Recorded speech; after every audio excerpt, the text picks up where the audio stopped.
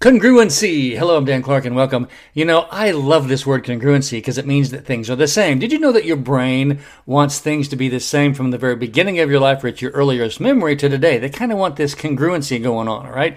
And children are very congruent. What I mean by that is children have the same emotion on the inside that they have on the outside. In other words, they really don't hide it a whole lot. You can see it pretty quickly.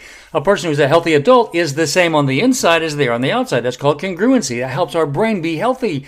Do you know how hard it is as an adult to be congruent? One of the reasons is, as we're growing up, our parents teach us that they don't want to hear what we have to say, and we learn to not speak our truth or to speak what we're thinking about or speak our emotion. We kind of hide or stuff, as we talked about earlier, that bucket, those things on the inside of us. So being congruent is really difficult. Now, when I'm saying congruent on that process of being the same on the inside as we are on the outside, that doesn't mean that you're raging or you're doing things that are unhealthy or you're breaking things and, just out of control.